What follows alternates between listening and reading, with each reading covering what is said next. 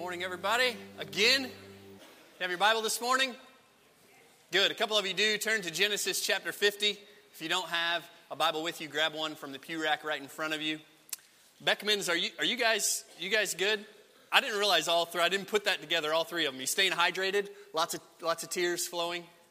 Man, that's incredible. Good for you guys.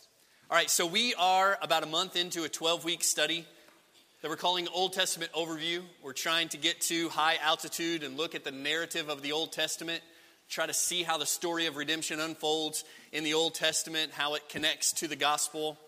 We believe that the Bible is one book with one author and one message, and we want to see how all of that is connected. We believe that the better we understand the gospel, the better we'll understand the Old Testament, and the better we understand the Old Testament, the better we'll understand the gospel. We want to see all of this connected, and the more we understand these things, the more we fall in love with the God who is revealed in this word. The more we will worship him, the more we will serve him. We're not just intellectuals here. We're not gathered together to be scholars. We're gathered together to be passionate worshipers of the Lord Jesus Christ, and we want to see him better and better all the time. Last week we looked at a period of Old Testament history called the patriarchal period. We saw God chose Abraham and his family to be his special people. We saw that God made a covenant with them and certain promises to them to give them a great nation and a land, and through them to be a blessing to all the peoples of the earth. This week we'll see the next step of this chosen people of God. It's a bit of a detour, so to speak, as we look at them in Egypt. So far in these last 4 weeks, we've seen the period from the creation to the flood. We called that the antediluvian period. If you have that colorful sheet, now would be the time to get it out. Then we saw from the flood to the call of Abraham. We call that the post-diluvian period. Then last week we saw from the call of Abraham to the arrival in Egypt. We would call that the patriarchal period. Today we're going to look at the time from the move to Egypt right up to the Red Sea, to the parting of the Red Sea. We're not going to quite go into the Red Sea today. We'll get that next week, and we'll call that the Exodus proper, so to speak. So if you have your Bible, you're at Genesis chapter 50. Let's pray together before we get started. God, we do want to understand today. We want to understand this story in the Old Testament. We want to understand how it's connected to the gospel message.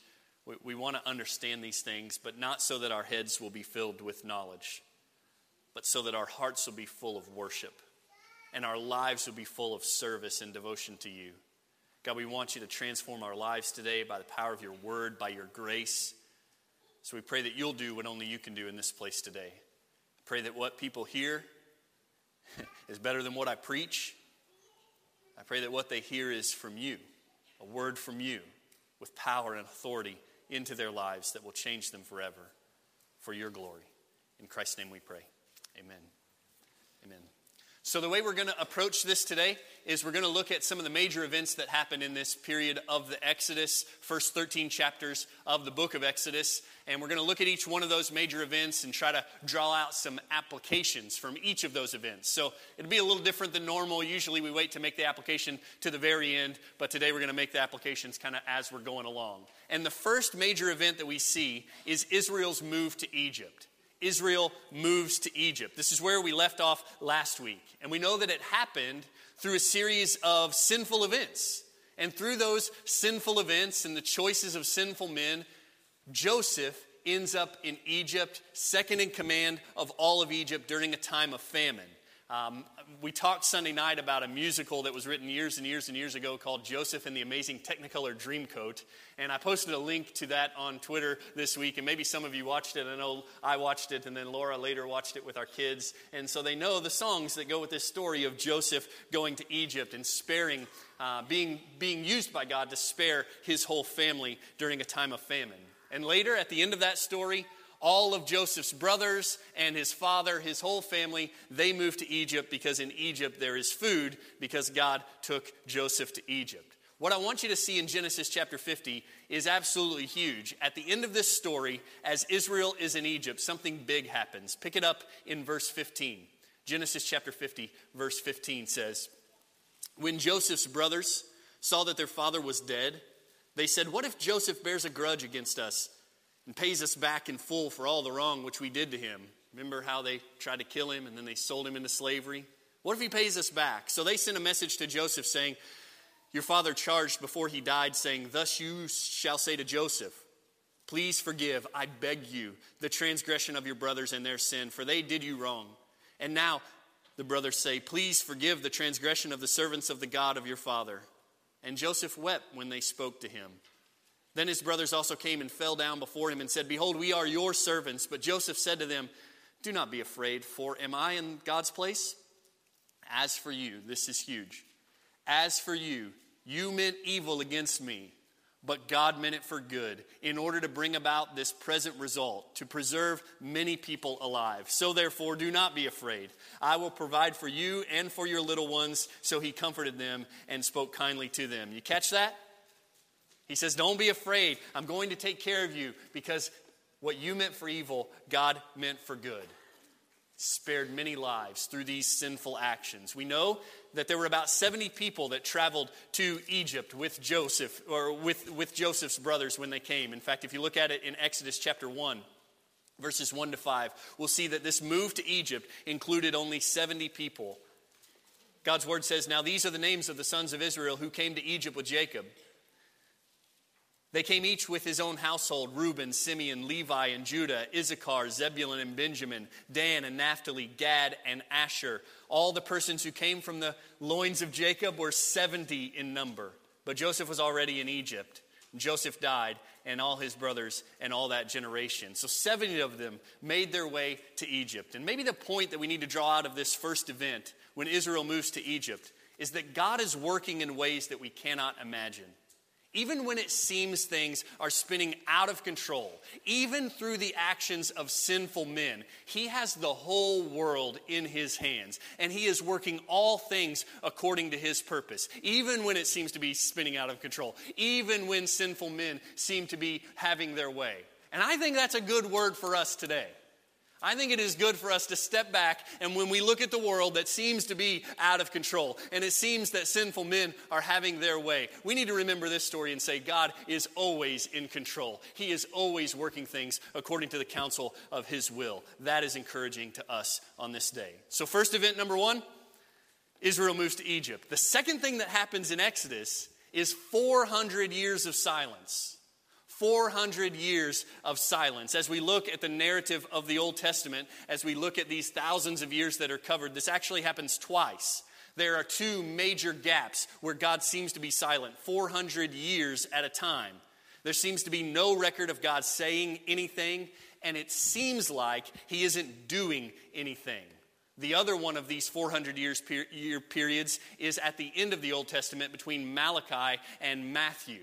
Seems to be silence from God, from that last prophet, until John the Baptist shows up on the scene. But here, in the storyline of Exodus, there's about 400 years where it seems like God isn't doing anything. And we get that number from later on in Exodus in chapter 12, verses 40 and 41. You can look at that, and it basically gives this outline of 430 years from when they came to when they left. And so there would be about 400 years of silence there. Exodus chapter 1, verse 7 says that during those years of silence, the nation is multiplying. During those 400 years, they are multiplying. Look at Exodus 1:7. It says, but the sons of Israel were fruitful and increased greatly and multiplied and became exceedingly mighty, so that the land was filled with them. So they came to Egypt. How many people? When they moved to Egypt, there were 70 of them, right? We know that when we look at the end of the Exodus story, when they leave Egypt, there's more like 2 million of them. In fact, if you want to flip over there to chapter 12, verse 37, it says, now the sons of Israel journeyed from Ramesses to Succoth, about 600,000 men on foot, aside from children. A mixed multitude also went up with them, along with flocks and herds, a very large number of livestock. So if there's 600 men, not to mention the children, also not to mention the women, most scholars would estimate the population of Israel when they leave Egypt to be about 2 million people.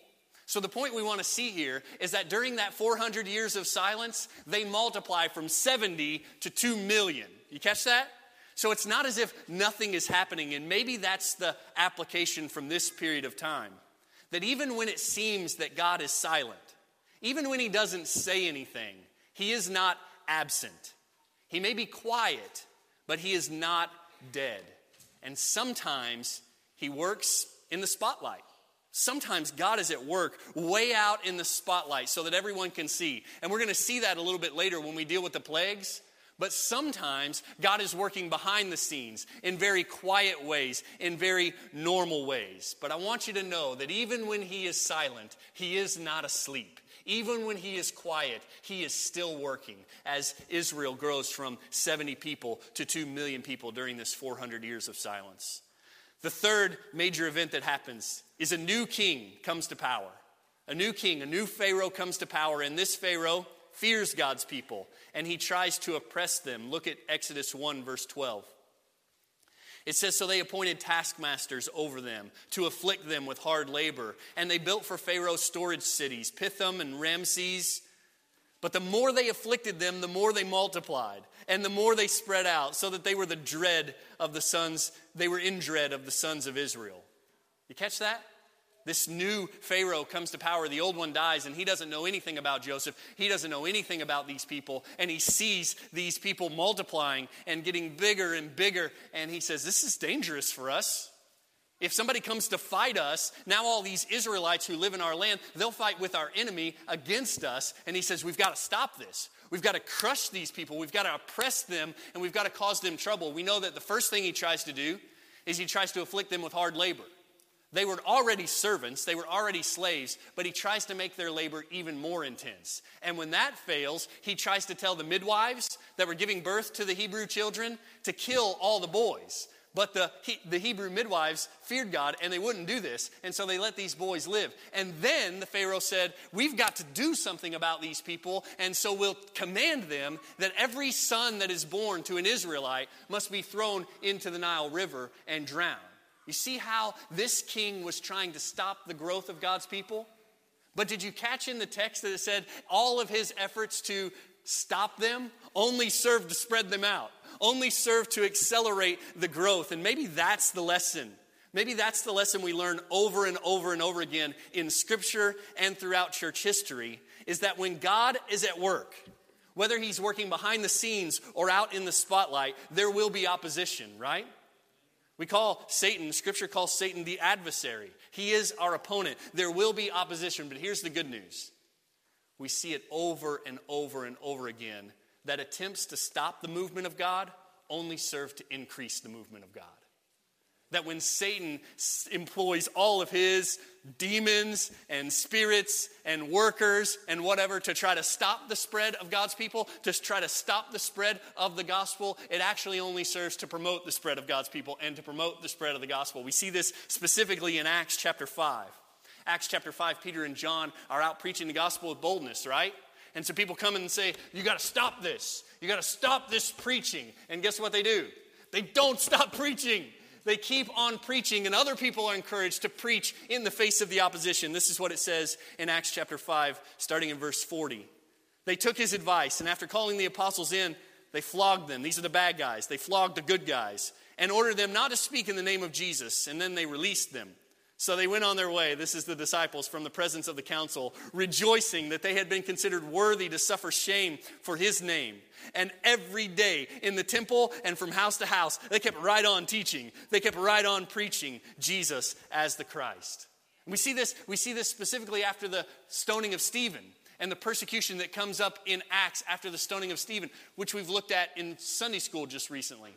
When that happens, the people have to spread out. The followers of Jesus have to spread out from Jerusalem. And when they spread out for Jerusalem in fear of their lives, guess what they do?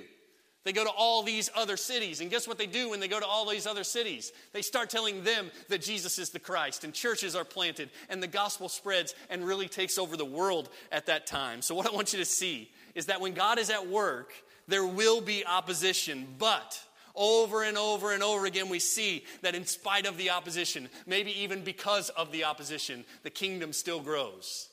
Tertullian says, the blood of the martyrs is the seed of the church. So church, we should not be afraid.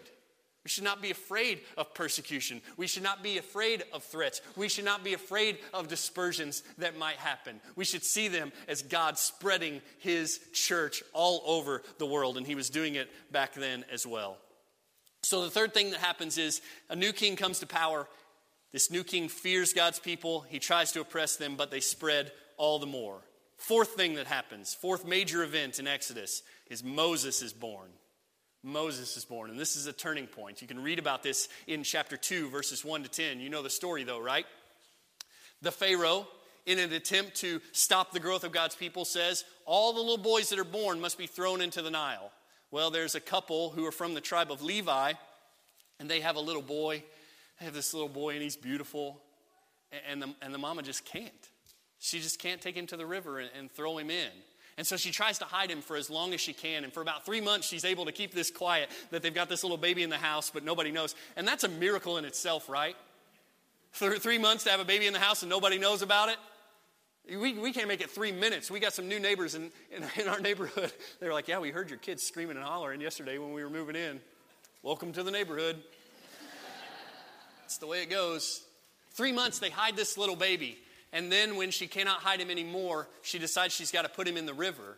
But she fashions this little basket out of reeds, and she wipes some pitch and some tar around it to make it waterproof, and she puts the baby in this little basket so that he'll float in the river. Think about this. This goes back to just a couple weeks ago. That seems like a little bitty ark to me, doesn't it to you?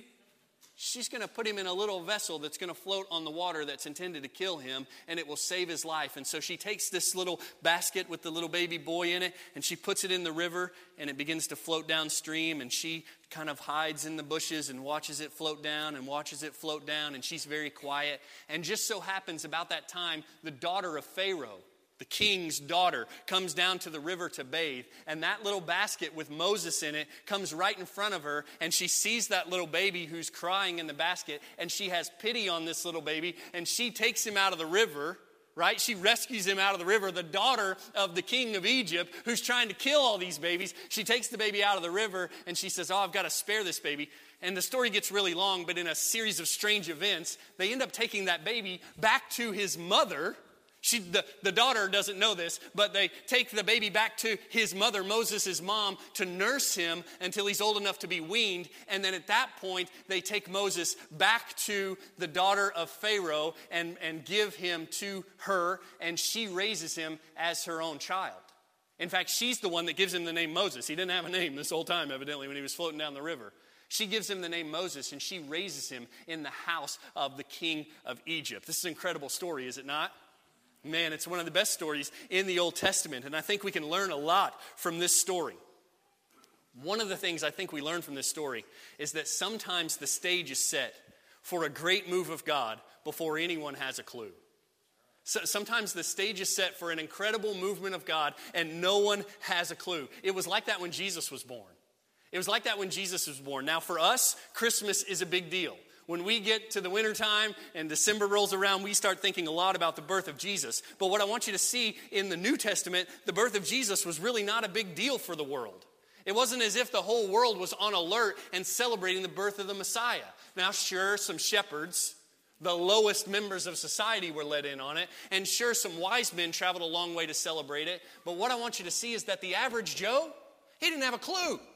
The average Joe did not have a clue that the Savior of the world had been born. And I think maybe it's the same for us. That sometimes the stage is set for a great move of God before anyone has a clue. And maybe God is preparing to do something great in our lifetimes.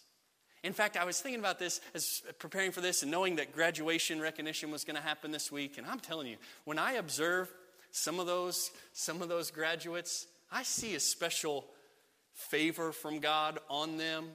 I see some anointing on some of them that is peculiar. It's unusual. And I have some pretty high expectations for some of those kids. I believe God's going to use them in some big ways. And then I was thinking back even to last week. Last week it wasn't graduates who stood up there. It was a lot of little babies.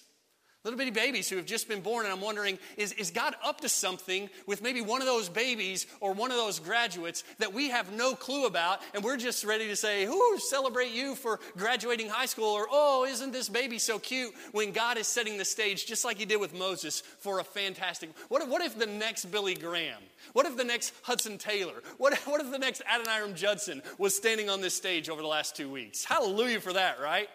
Time will tell, and we will be ready to see. We will be ready to see. So sometimes the stage is set for a great move of God before anyone has a clue. Moses is born. Next major event is that Moses identifies with his people.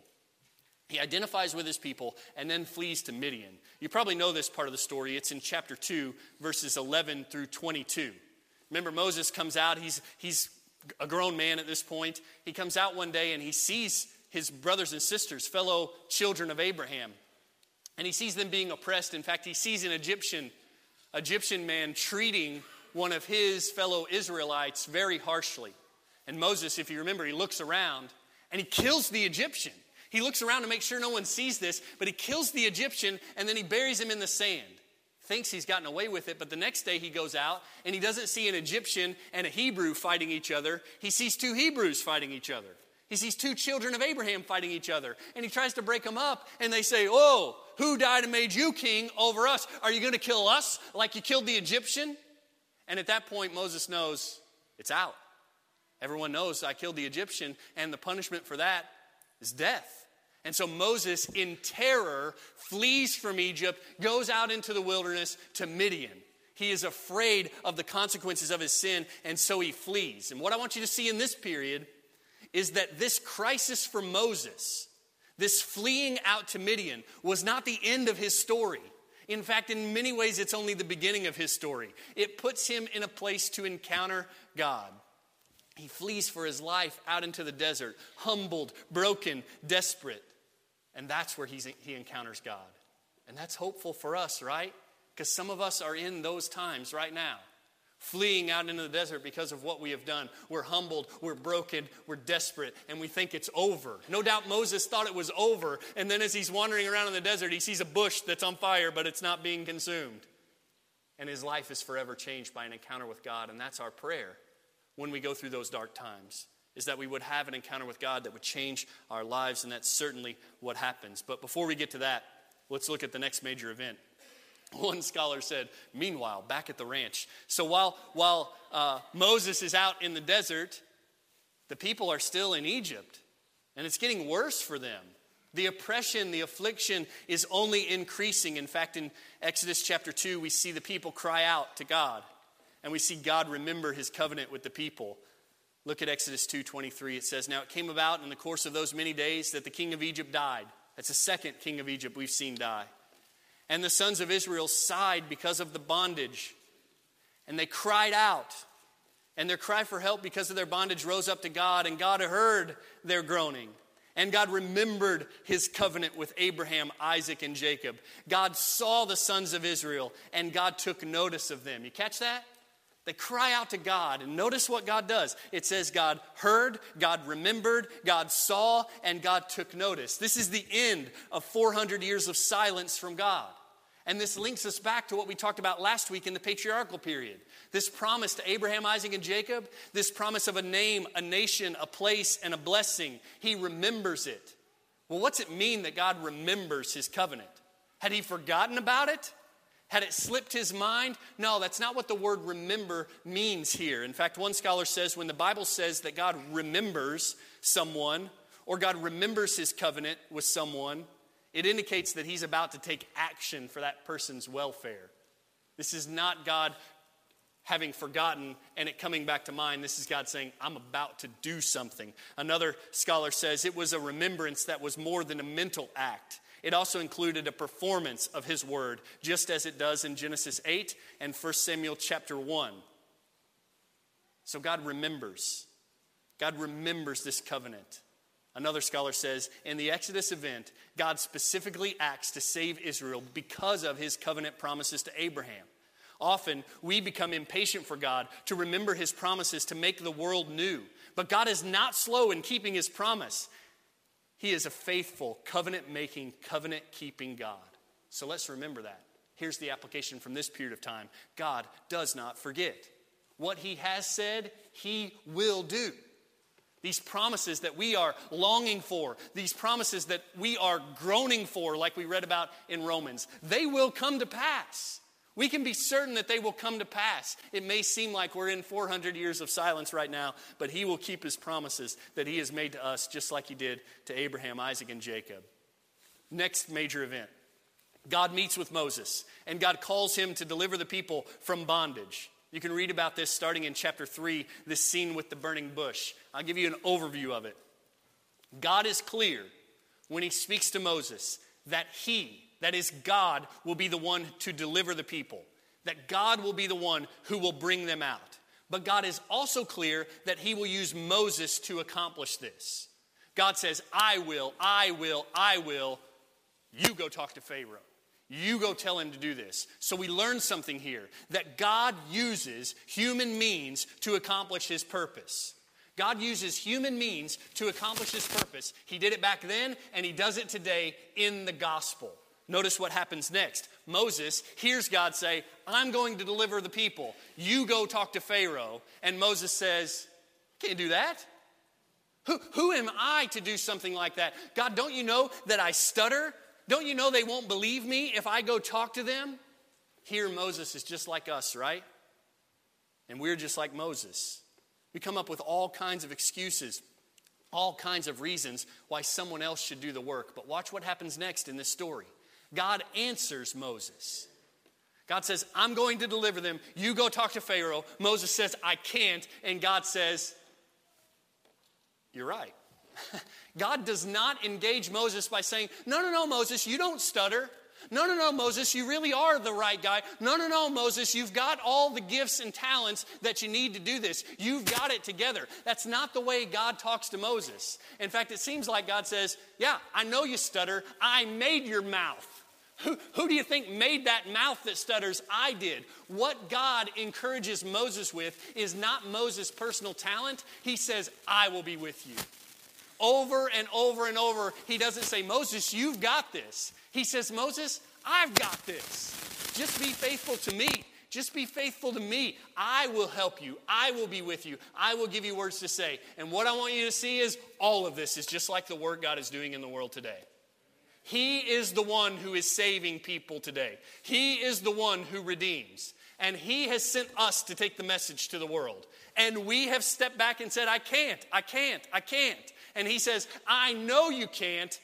I'll be with you. Read it in Matthew chapter 18, starting in verse 16.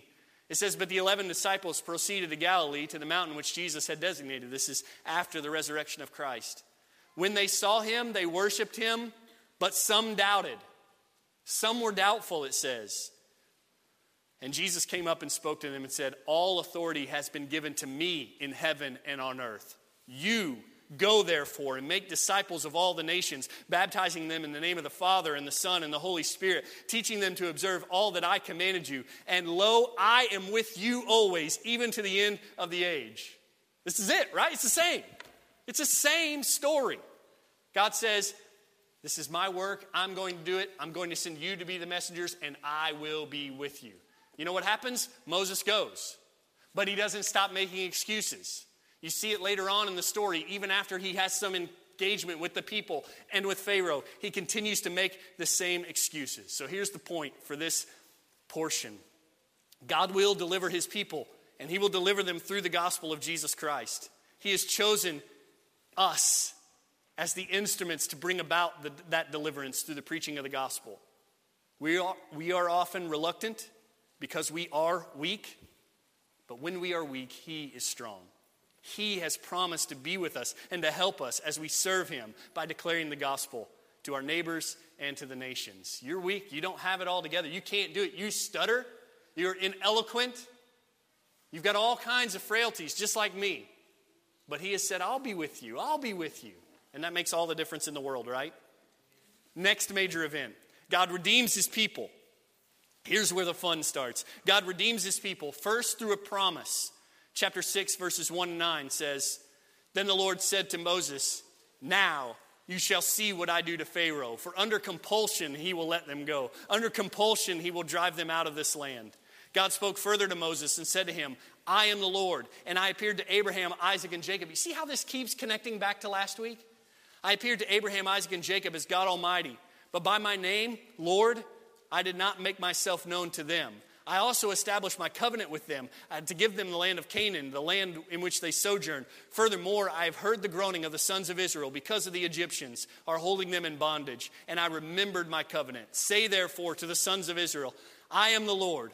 I will bring you out from under the burdens of the Egyptians. I will deliver you from their bondage. I will also redeem you with an outstretched arm and with great judgments. Then I will take you for my people, and I will be your God. And you shall know that I am the Lord your God, who brought you out from under the burdens of the Egyptians. I will bring you to the land which I swore to give Abraham, Isaac, and Jacob. I will give it to you for a possession. I am the Lord. So Moses spoke thus to the sons of Israel.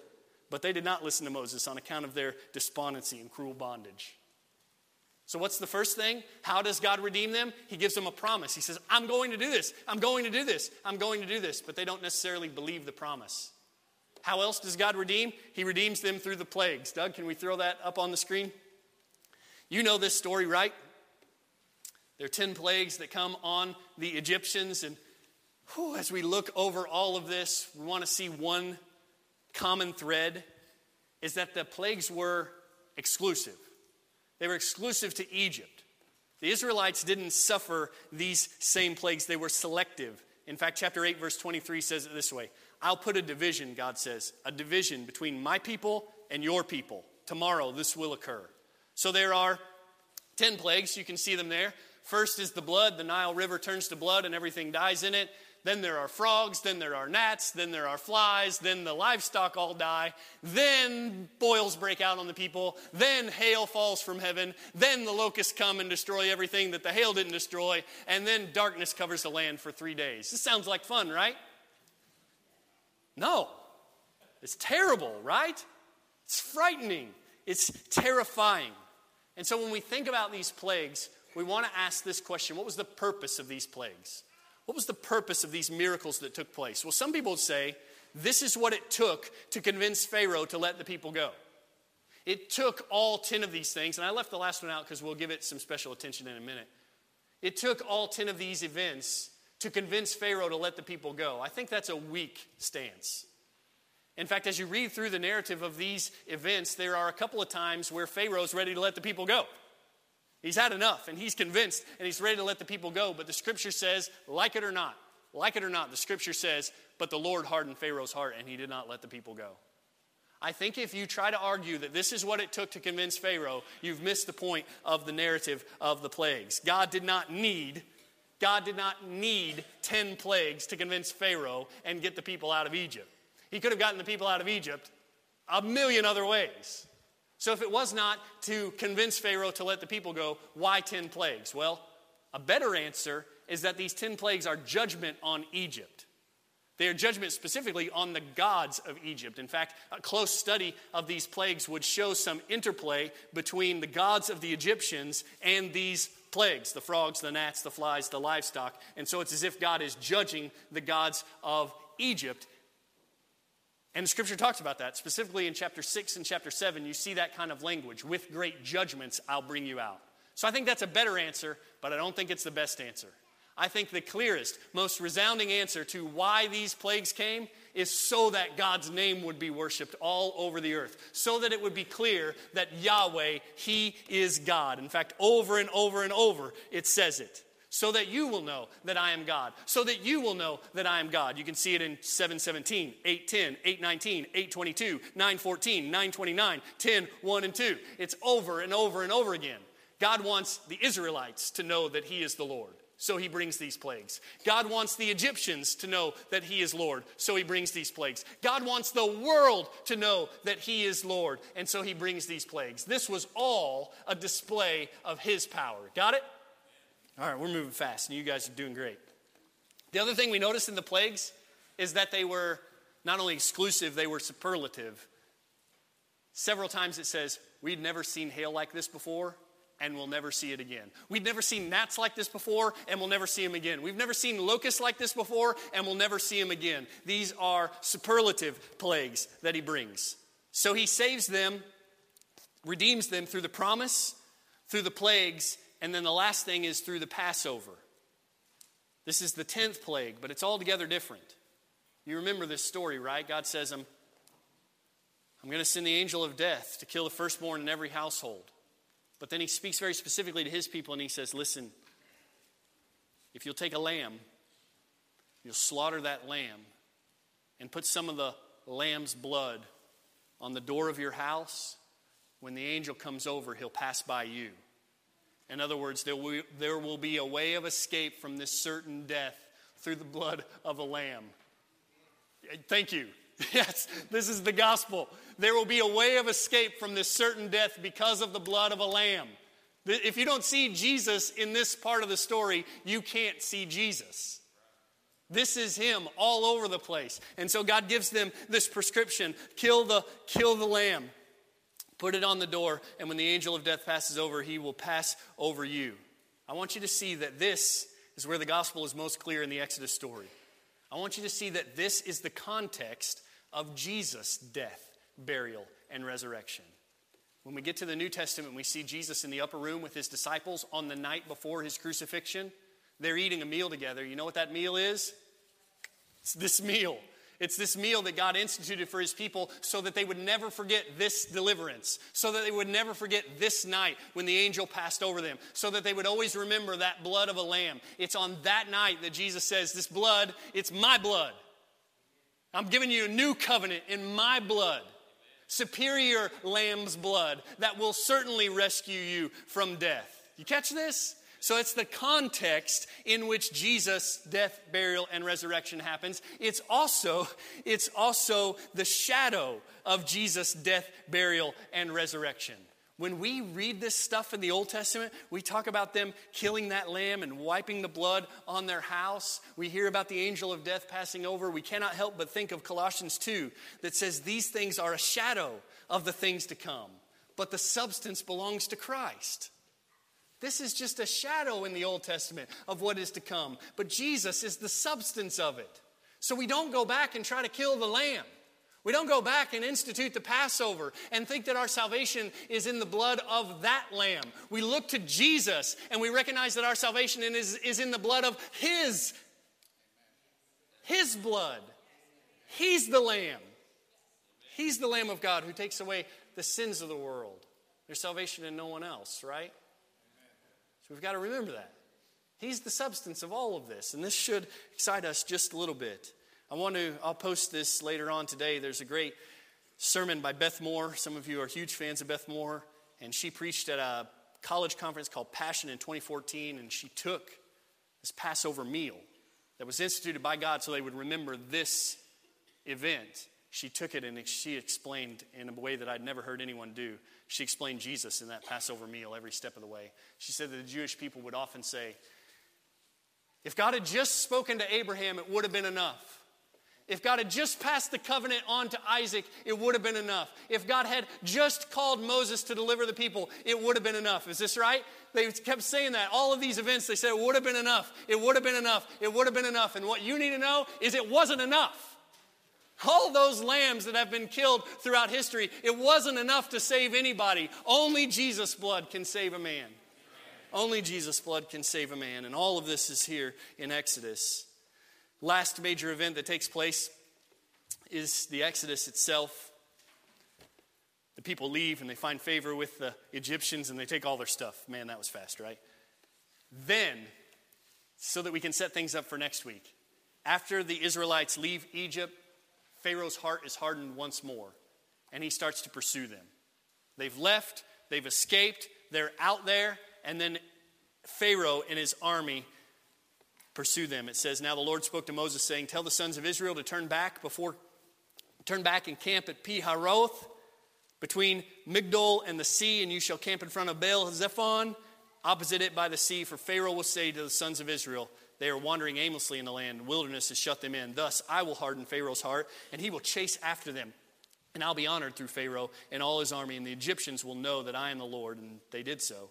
When the king of Egypt was told that the people had fled, Pharaoh and his servants had a change of heart toward the people. And they said, what is this we have done, that we have let Israel go from serving us? So he made his chariot ready and took his people with him. And he took 600 select chariots and all the other chariots of Egypt with officers over all of them. The Lord hardened the heart of Pharaoh, king of Egypt, and he chased after the sons of Israel as the sons of Israel were going out boldly. Then the Egyptians chased after them with all the horses and chariots of Pharaoh, his horsemen and his army, and they overtook them camping by the sea. To be continued. Like that's where we'll pick it up next week. So you want to come back next week to find out what happens as this is so hard to do. This is so hard to preach. We're flying at 1,000,000 miles an hour and we're seeing God every step of the way. So where's the gospel in all this? We'll just skip right to the chase. Where's the gospel in all this? This whole story is the shadow of the gospel. The ESV Study Bible says it like this: the Exodus is the archetypal deliverance of the Old Testament.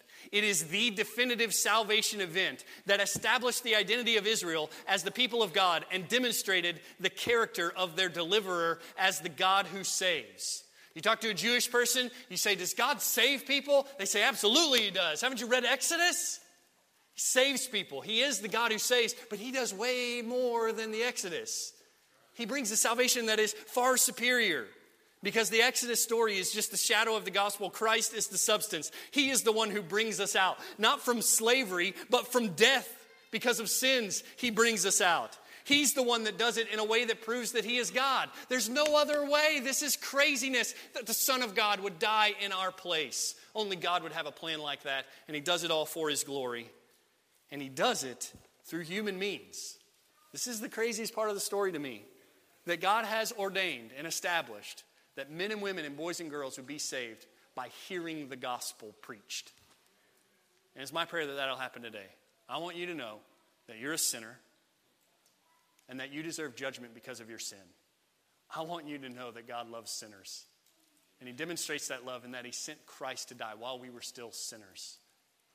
And I want you to know that there is salvation only in Jesus. And that salvation is received not by doing a bunch of good works or performing some kind of sacrifice. That salvation is received as a gift, by grace, through faith, believing, trusting, depending on Jesus as the Lamb who was slain for you. So that when the certain judgment comes, when the angel of death passes over, he'll pass over you because you have the blood of Jesus covering you. So trust in Jesus today for salvation. Let's stand together and pray. Oh God, I pray that you'll help us digest this today. I pray that you'll work it into our heads and into our hearts and out in our lives. I thank you that you are the God who saves. You have established yourself as a God who rescues by extraordinary means. You are a God who redeems and brings people out. You've done it all throughout the Old Testament, but you have done it supremely, perfectly in Christ. God, I pray that you teach us that today. I pray that men and women and boys and girls will repent of their sins and trust in Jesus Christ for salvation. That you will give them repentance and that you will give them faith to believe and that you will change their lives. God, I pray that you bring them out of bondage and death into life, into your kingdom, into the land truly flowing with milk and honey. You are the God who saves, the only one. So we pray that you'll do it today in Christ's name.